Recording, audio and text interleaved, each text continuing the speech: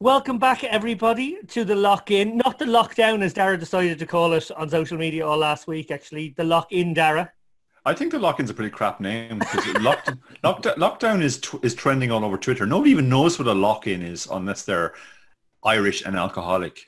I miss lock-in. Speaking of which, we are overjoyed to welcome somebody who would know what a lock-in was, and I'm sure it's been part of many a lock-in over the years. Niall Farrell, we had to call for reinforcements. Our second episode didn't do as well as our first.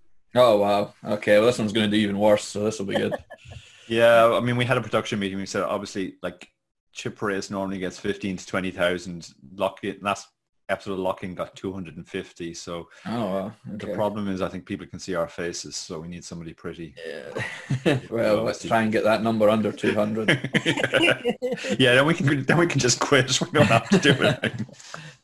Well, I want to dive straight into a couple of recent tweets from you, Neil. You said recently, I want to get this one right, lockdown beginning to affect my play. Today I voluntarily put money in on the river without the nuts after an MTT reg, elected to bet more than the pot. What a stone cold fucking idiot I am. You said in your strategy segment on our show 2 episodes ago that most players under bluff, or maybe the vast majority of players under bluff. Is this an extension of that they also over bet bluff? Yeah. to put a finer point on it. It's just, I don't know, man. I've been playing online, like, this is the first time in years that I've played online semi-regularly again, and I just fucking hate everyone. Like, it's just, like, you hear about, like, you're playing a hand against some guy, you're like, oh, wow, he's been doing really well recently. Maybe he's been playing, he's been in the lab working really hard. I'm going to call this over bet here. I've got a good hand to call.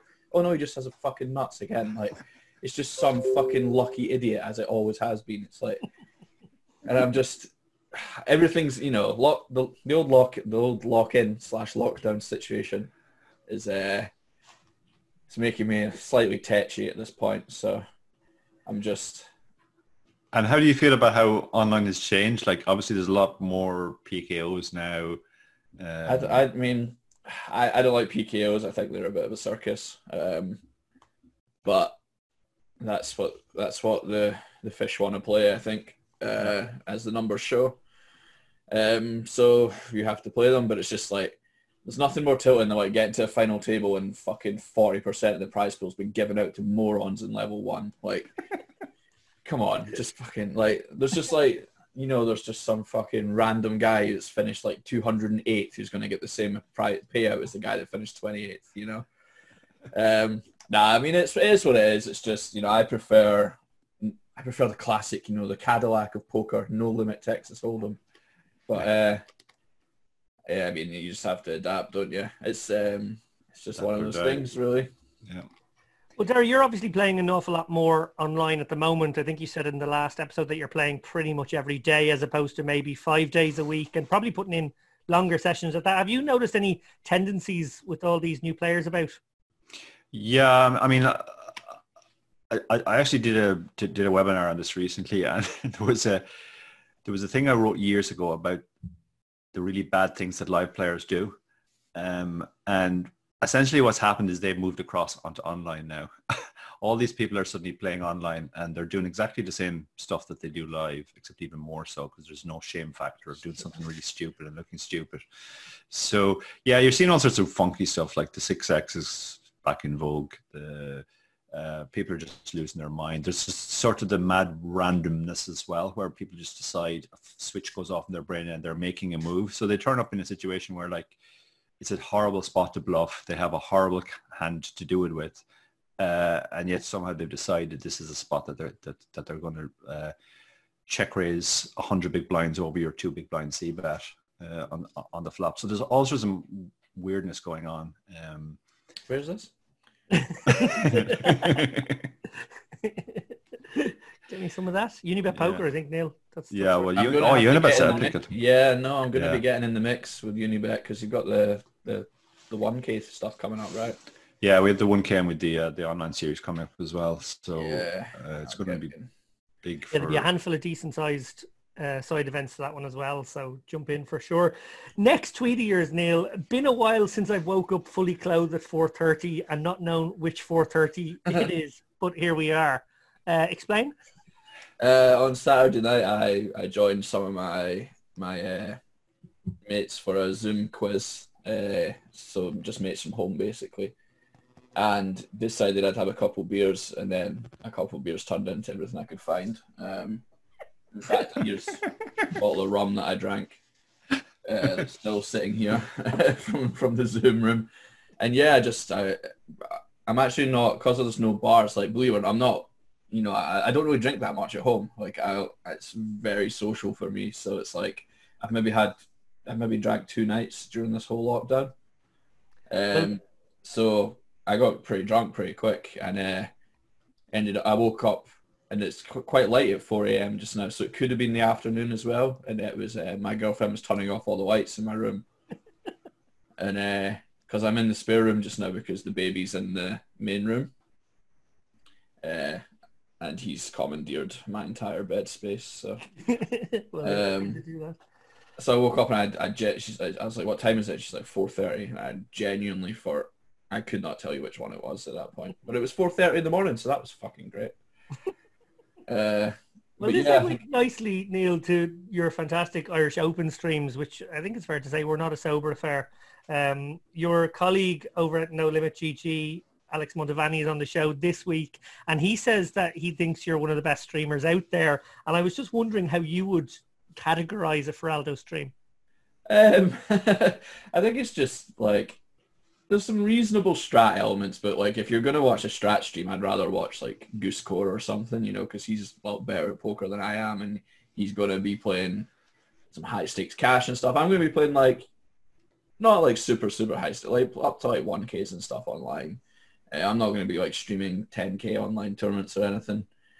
But it's like, there's some reasonable strategy, but it's mostly just kind of, there's like a lot of interaction, so it's kind of just I'm chilling with everyone that's in the chat, and they'll like, there's a bit of banter in the chat and a bit of poker, and kind of just like, I don't know, it's someone who's decent at poker playing, and you can chat to them and ask them shit and stuff like that, and I'll have a few beers, and it depends, for the Irish Open, I did the Irish Open stream and it was pretty fun, and for most of my streams I'm not really drinking though, unless it's like a special occasion or something, so it's just my charming personality and is the main draw, I think. Well, there's a slightly strange subject I wanted to bring up this week, which is, you mentioned there your son commandeering the baby or the main room, and at the moment my son has reached the point now where he's being potty trained, and I would have given anything for Sharon not to decide to do it now while we're in lockdown, although I guess it kind of makes sense because you're kind of trapped at home, but It makes for what she described on Twitter to me as the grimmest game of hide and seek at certain points in the day, as you're just wandering around wondering where it is, because it has to be somewhere because there was evidence of something happening. Oh God. You've got that to look forward to. I'm hoping the lockdown's lifted by then, to be honest. But yeah, like at the moment it's pretty good. He's pretty chill. I mean, he won't sleep in the cot, so he is just in my bed, and that is his bed now. So yeah, I think that lasts about 16 years, Dara, is that about right? Yeah, it depends obviously, but yeah. Yeah, so I'm in the spare room all the time, so it's like, it's not too bad actually, because like from a selfish point of view, Idia gets up and like if he gets up and he's hungry, Idia feeds him, so I can actually sleep through the night, so it's not too bad on that count. But I mean, he has just stole my bed, so we will have to have words. Well, I hope the spare room is comfy at least. Don't kill me now, Dara, for bringing this up, but while Hunter has been going through this somewhat unfortunate week, or I hope it's only another week, dear God, I hope it's only another week, it did remind me of the very first time we had a conversation about your ultra running career. Right. And you told me the rather grim story, which I guess is common knowledge in that world, but certainly not to the uninitiated, which is that athletes of that caliber sort of just relieve themselves whenever they want during a race. Yeah, well, the idea, like talking specifically about 24-hour races, it's how far you can move in 24 hours. So stopping to take a piss doesn't seem like a great strategy in that sort of game. So, yeah, I mean, they pretty much just do it on the run. Now, a lot of the times it doesn't matter because there's nobody around except people who are involved in the race, and they've all seen it a million times. But there was one occasion, the first time I ran the World 24-Hour Championships, where there was a fairly significant viewing public, let's say. It was in a tiny town in Quebec, and obviously this was the biggest deal ever if you came from Drummondville. The fact that the World Championships of anything was being run in their obscure little town in Quebec. So they literally all came out and they were there for the full 24 hours watching and cheering, which is an incredible feat of endurance in itself. But it also meant that we had to sort of like readjust and think, okay, well, maybe I can't just like spray whenever I feel I need to go, which is quite often because you're drinking a lot of water. So the trick is to do it at the water stations, because people are running around, they're taking some water, they're drinking it, and then they're splashing it. So there's lots of liquid around anyway. Nobody noticed a little bit of extra liquid trickling down your leg. So after a few laps, I noticed that literally everybody was doing that. So actually the water station had also turned into the smelliest portion of the lap. But yeah, it was it's pretty grim. And obviously Paula Radcliffe made headlines years ago in London for proving that when you gotta go, you gotta go. Yeah, and again, the general running public were just like, yeah, whatever. Why does everyone make a big deal about it? Yeah, there was such the world horrified. Yeah, there was such a discrepancy between like normal people and athletes. Every athlete I knew went like, yeah, I mean, obviously this is what we do. Like sometimes you're out in a jog and you just pull into the bushes and there you go. Poor girl had no bushes to go into, so like, what are you going to do? But everybody else is absolutely horrified. I remember thinking though, it was almost like, do you ever play Mario Kart on the Super Nintendo? And when you had like the bananas, and the best place to drop the bananas was like on the corners. Yeah. And then I was thinking, like, do people get strategic? Like, if you're getting down to the last few laps and maybe it's a bit close, do people start like trying to create things for each other to dodge? Piss all over the water bottles so no one can use them. Yeah. I mean, at that stage, everybody is in such a zombified state anyway that I don't think people would even notice. Like, they could literally be trudging through shit and they still wouldn't even register. Well, another topic that has come up in poker recently, I'm not sure if you've weighed in on this one, Neil, and actually, Dara, I don't think you have either, is real names. Obviously, Party Poker have done this series. So I guess it started with the Irish Open and now they kind of turned it into their normal Power Fest or whatever, that they're using people's real names. And I wondered if this is a good or a bad thing. My first instinct was it was really bad. And then some people made some reasonable comments of why it might be good, but it still doesn't seem right to me. What do you think, Neil? I like it for the stuff that's like that was going to be live anyway, and online. I think I kind of agree that for everything it's probably not great. It's kind of contradictory as well from Party a little bit, that it's like they went through this whole thing about removing HUDs and changing everyone's names so you could have anonymity and you couldn't just like target the fish or whatever, which is meant to bring like pros win rates down so that the fish don't go as broke as quick or whatever. And now you make it real names. I can just look someone up on Facebook. It's like kind of a wee bit weird. So I like it. I enjoy it for like the higher stakes stuff where it's people anyway, generally, where it's smaller stuff, because that's quite a small player pool anyway. So things like the Poker Masters that we're on, like there's not so much of a stigma of being a recreational player in those, because to be honest, if you're a fish that's playing a 50k buy-in online, then you're already much better at life than everyone else in the field anyway. Yeah. So it doesn't really matter, I mean, that's my end goal, is to be the whale reg in 100Ks, because I've got so much fucking money that I don't care. So stuff like that, I think it's really good. And I think it's good for the spectacle. I think it's a lot, where it's like, if, for example, say like, we've got the heads up match here and it's Phil Ivey versus Fedor Holtz, rather than Crown Up Guy versus whatever Phil Ivey's fucking screen name is or something, Baccarat 21 or something, I don't know. So I think from that side it's good, but I think if you're just playing like a 109 tournament online, I don't like it as much, especially because like the lower end stakes you go, the more vitriol you get in the chat. And I think having like real names and like $22 buy-ins where it's just, I hope you get fucking AIDS. I've looked you up. I found your LinkedIn. You can't. I know where you work. Like that's gonna be. So I like it for the kind of the high live stuff, and I think leaving it alone for the other stuff's probably best. Dara, what do you think? Yeah, I mean, I agree very largely with what Neil said there. I mean, it's good in the sense of the events that were live, not just knowing who you're playing against, but also it allows coverage. They were able to cover, for example, during the Irish Open on Poker News and Twitter when people bust out and so on, and it's better for people railing. I think it would be pretty horrible across the board.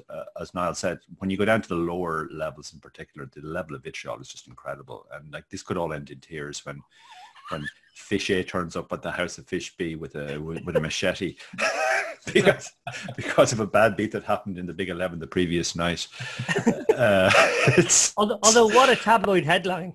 Yeah, I think there's some other aspects to it as well. Like one thing we've actually talked about on the Tip Race from time to time is the fact that far more females play online than live, and what the reasons for that might be. I think anonymity is one of the big reasons. And now, when a girl who's been playing perfectly anonymously for the last 5 or 6 years suddenly finds her name is being displayed as Stephanie whatever, and some guy is hoping she gets AIDS because her ace queen just beat his ace king.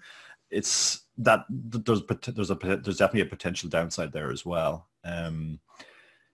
So yeah, I don't think it's here to stay. I think during the lockdown in particular, and lockdown, not the lock-in in this case, it probably makes a bit more sense too, because we all have to sort of, well, there's more exclusively live players, let's say, playing online again, and this makes it feel more like the live experience to them, particularly in home games. You know, people can pop up, chat with all their mates and stuff, or if they're playing other games on the site with them. But yeah, I don't see it as a long-term thing for sure. I think anonymity is a large part of the appeal online.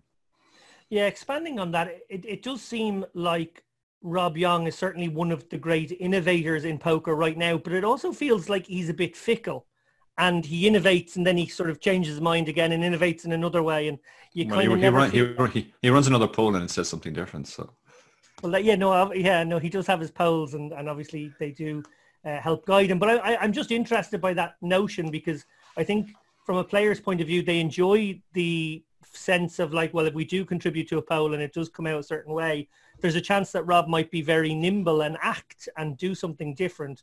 But there's also a sort of a lack of integrity in that notion, because, well, one, he blocks a lot of people, so maybe he's got a very refined group of people who answer his polls, and two, if he does make a kind of a quick decision like that, maybe it hasn't been fully thought through.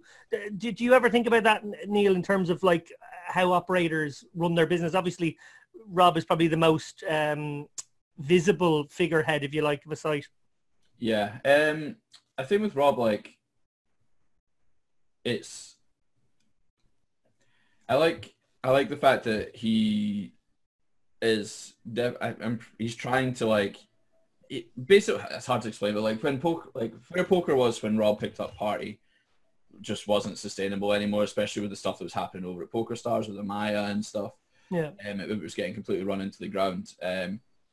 I like the fact that the things Rob does is aimed at, and I believe anyway, that he is trying to do what's best for the players. Now, there are going to be issues with that, because there's going to be hasty decisions made sometimes that don't work out, but I think as long as there's a constant feedback loop, so like if something happens, I mean, I don't think there's anything wrong with trying something, and then if it's shite, you just change it back. You know, I think that's completely fine. And the fact that, like, you know, you see all the stuff, the positive stuff Party's done. You know, I mean, I'm completely neutral here because I'm not affiliated with any site, so I can give them all shit if they're being shit or whatever, which is quite handy. But lovely, fire away. Yeah, but like, you know, Poker Stars is just this kind of corporate machine now where it's just trying to they don't give a fuck about poker anymore. They're just slowly trying to win you over to sports betting and casino, which is fucking awful. It used to be the best site by far when Scheinberg's had it. It was fantastic. All that good stuff. Party is at least aimed at poker and the things that are getting done, like, you know, obviously they try like the polls and stuff. It's not a very scientific boardroom way of running a company, I don't think, as much. But I think that's actually more of a positive than a negative when it comes to online poker. As long as, things such as like the integrity of the site and everything are done by the book and everything, I think stuff like the policies, like the schedules and stuff like that, being fluent and nimble, as you say, like we don't change. I think it's actually a lot more of a positive thing than a negative thing. So I'm actually quite a big fan of that in general. There are going to be problems with it, as before, where it's like, where it's, you might think something's a good idea, and then, for example, the real names thing, and then to say, oh shit, it's actually not that good an idea. And there will be a bit of criticism for changing it so quickly, but it's better that it gets quick. If it's a shite idea, it's better that it gets changed quickly, And I think it's better that you try it, because I think it's been quite a big success at the higher stuff. So it's like, it is kind of more art than science, I think, party. But I don't think that's necessarily a bad thing in this industry. But I play poker. I don't run a poker site, so it's tough for me to say. But put it this way, I'd rather, if I was looking for something to change for the good of the players, I'd rather be on any other site than Stars, Well, Dara, we would obviously agree with Neil regarding that Star stuff. We both published plenty of blogs over the years, particularly, I'd say, in the pretty much a Maya period. As soon as Maya took over, we sort of gave our 2 cents a few times. And I guess building a sustainable poker ecology, that's a kind of a weird word, but it does sort of apply in this, is obviously important. And to what extent do you think that there's a sort of responsibility on all the sites to collectively behave in a sort of a greater good sort of way, while at the same time scrapping away for market share? I think there's a large responsibility, and I actually I did a podcast last week with a young Lithuanian guy who lives here in Ireland called Mantas, and we talked about sort of where the poker industry has gone wrong in many respects. And one of the examples I pulled up was that the way that it's dealt when sites have gone under, like in other industries, when a site or a major operator goes under, the other sites immediately get together to make sure that everybody gets paid out. That happens in sports betting, for example. It happens in other industries, and therefore people in those areas are not as worried about their money, whether their money is safe or not. That's always a concern in poker. You hear people saying, well, yeah, is my money safe? Because they obviously know about the high profile scandals. So I think on that front, the industry as a whole has been very bad acting collectively and understanding that it's in their collective interests to cooperate on that stuff. I think the other thing that they've done really, really badly is just the overall marketing. For years, the marketing was aimed purely at, it seemed, 18-year-old males, as if they were the only people who might ever play online poker. And then they basically missed an entire generation, the millennial generation, and they've been scrapping around since trying to figure out where they're going to get people from. I think the whole marketing has just been very, very ham-fisted as well. And it's something where, again, some sort of collective approach would be much better than just sites trying to poach each other's existing players. Again, it's obviously hard to do because they are competitors as well. But I think they would all the sites would benefit a bit from a bit more cooperation and sort of a collective approach on that stuff and how the industry is presented in general. They've also been very, very bad lobbying. I mean, the reason why online poker ended up being banned in the States is that the online sites didn't get together and lobby as well as, say, fantasy sports did for exemptions. And that's something which has cost the poker industry a huge amount by not acting collectively.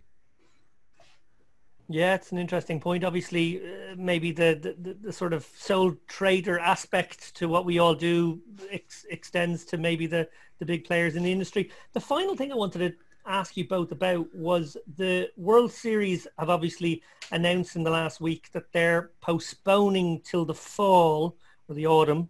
And the plan is to go ahead with that, assuming that America opens up, which is obviously a big question mark. They're not guaranteeing it, but that's the plan at the moment.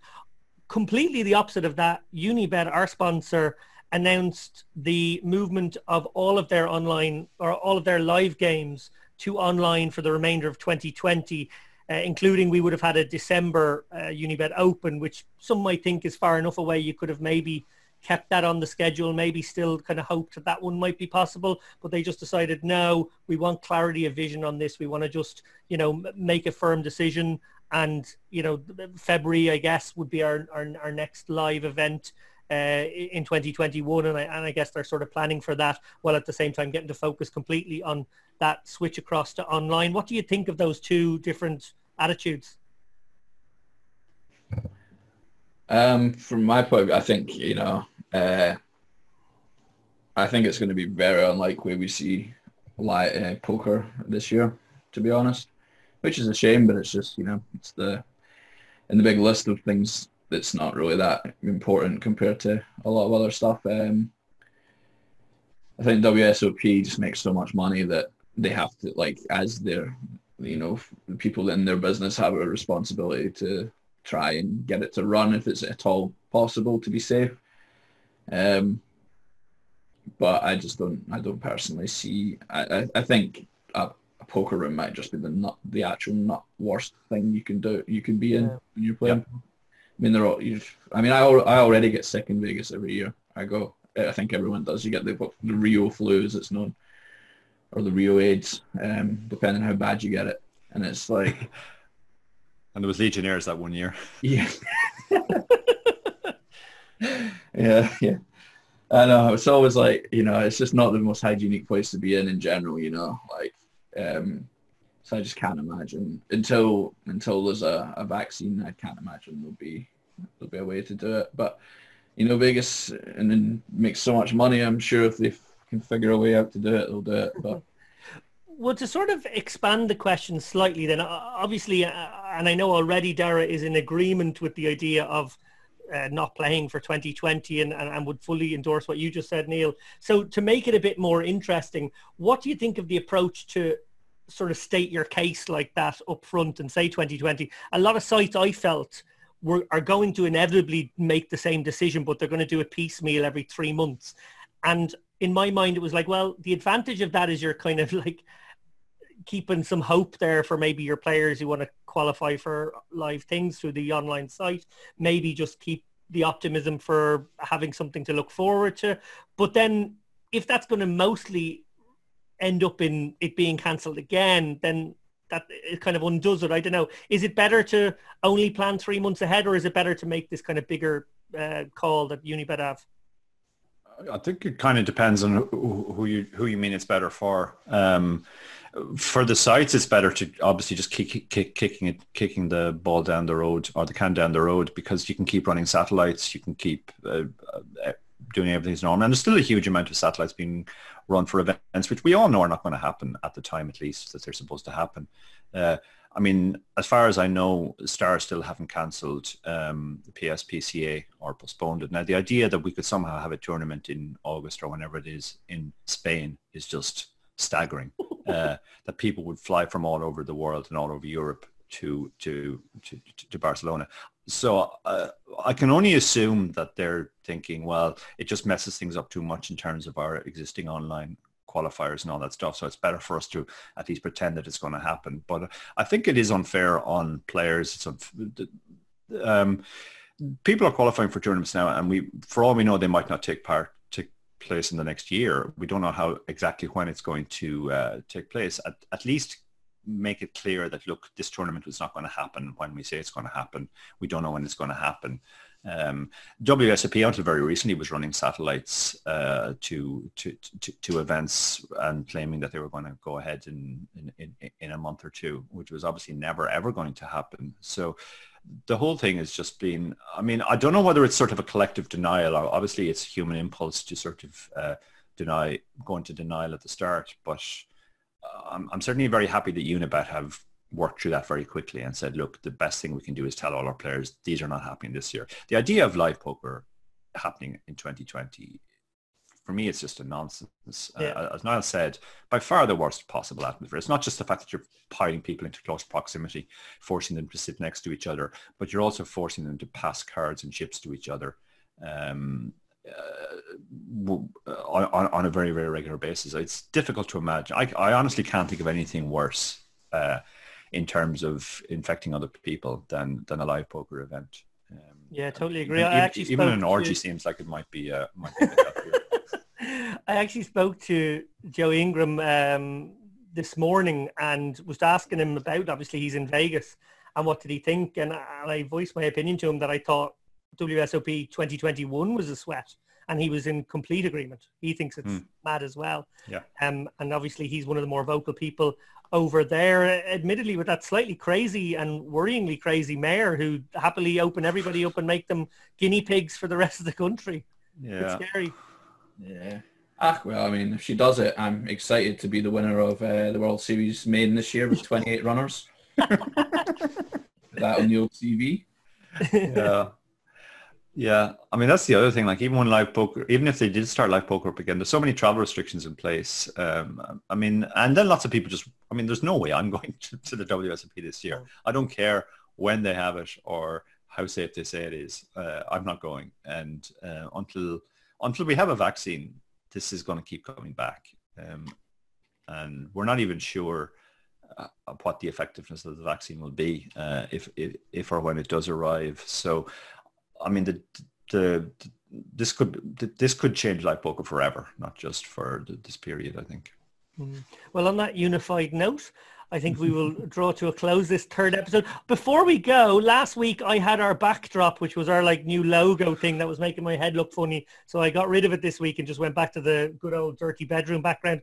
Neil, you were using one of those things as well when you first came on the call. Do you want to show our viewers maybe just very quickly, but you must keep in a very particular place. They'll understand what I mean in a second. Can you show them what we had to see when you arrived on our screens before this interview began?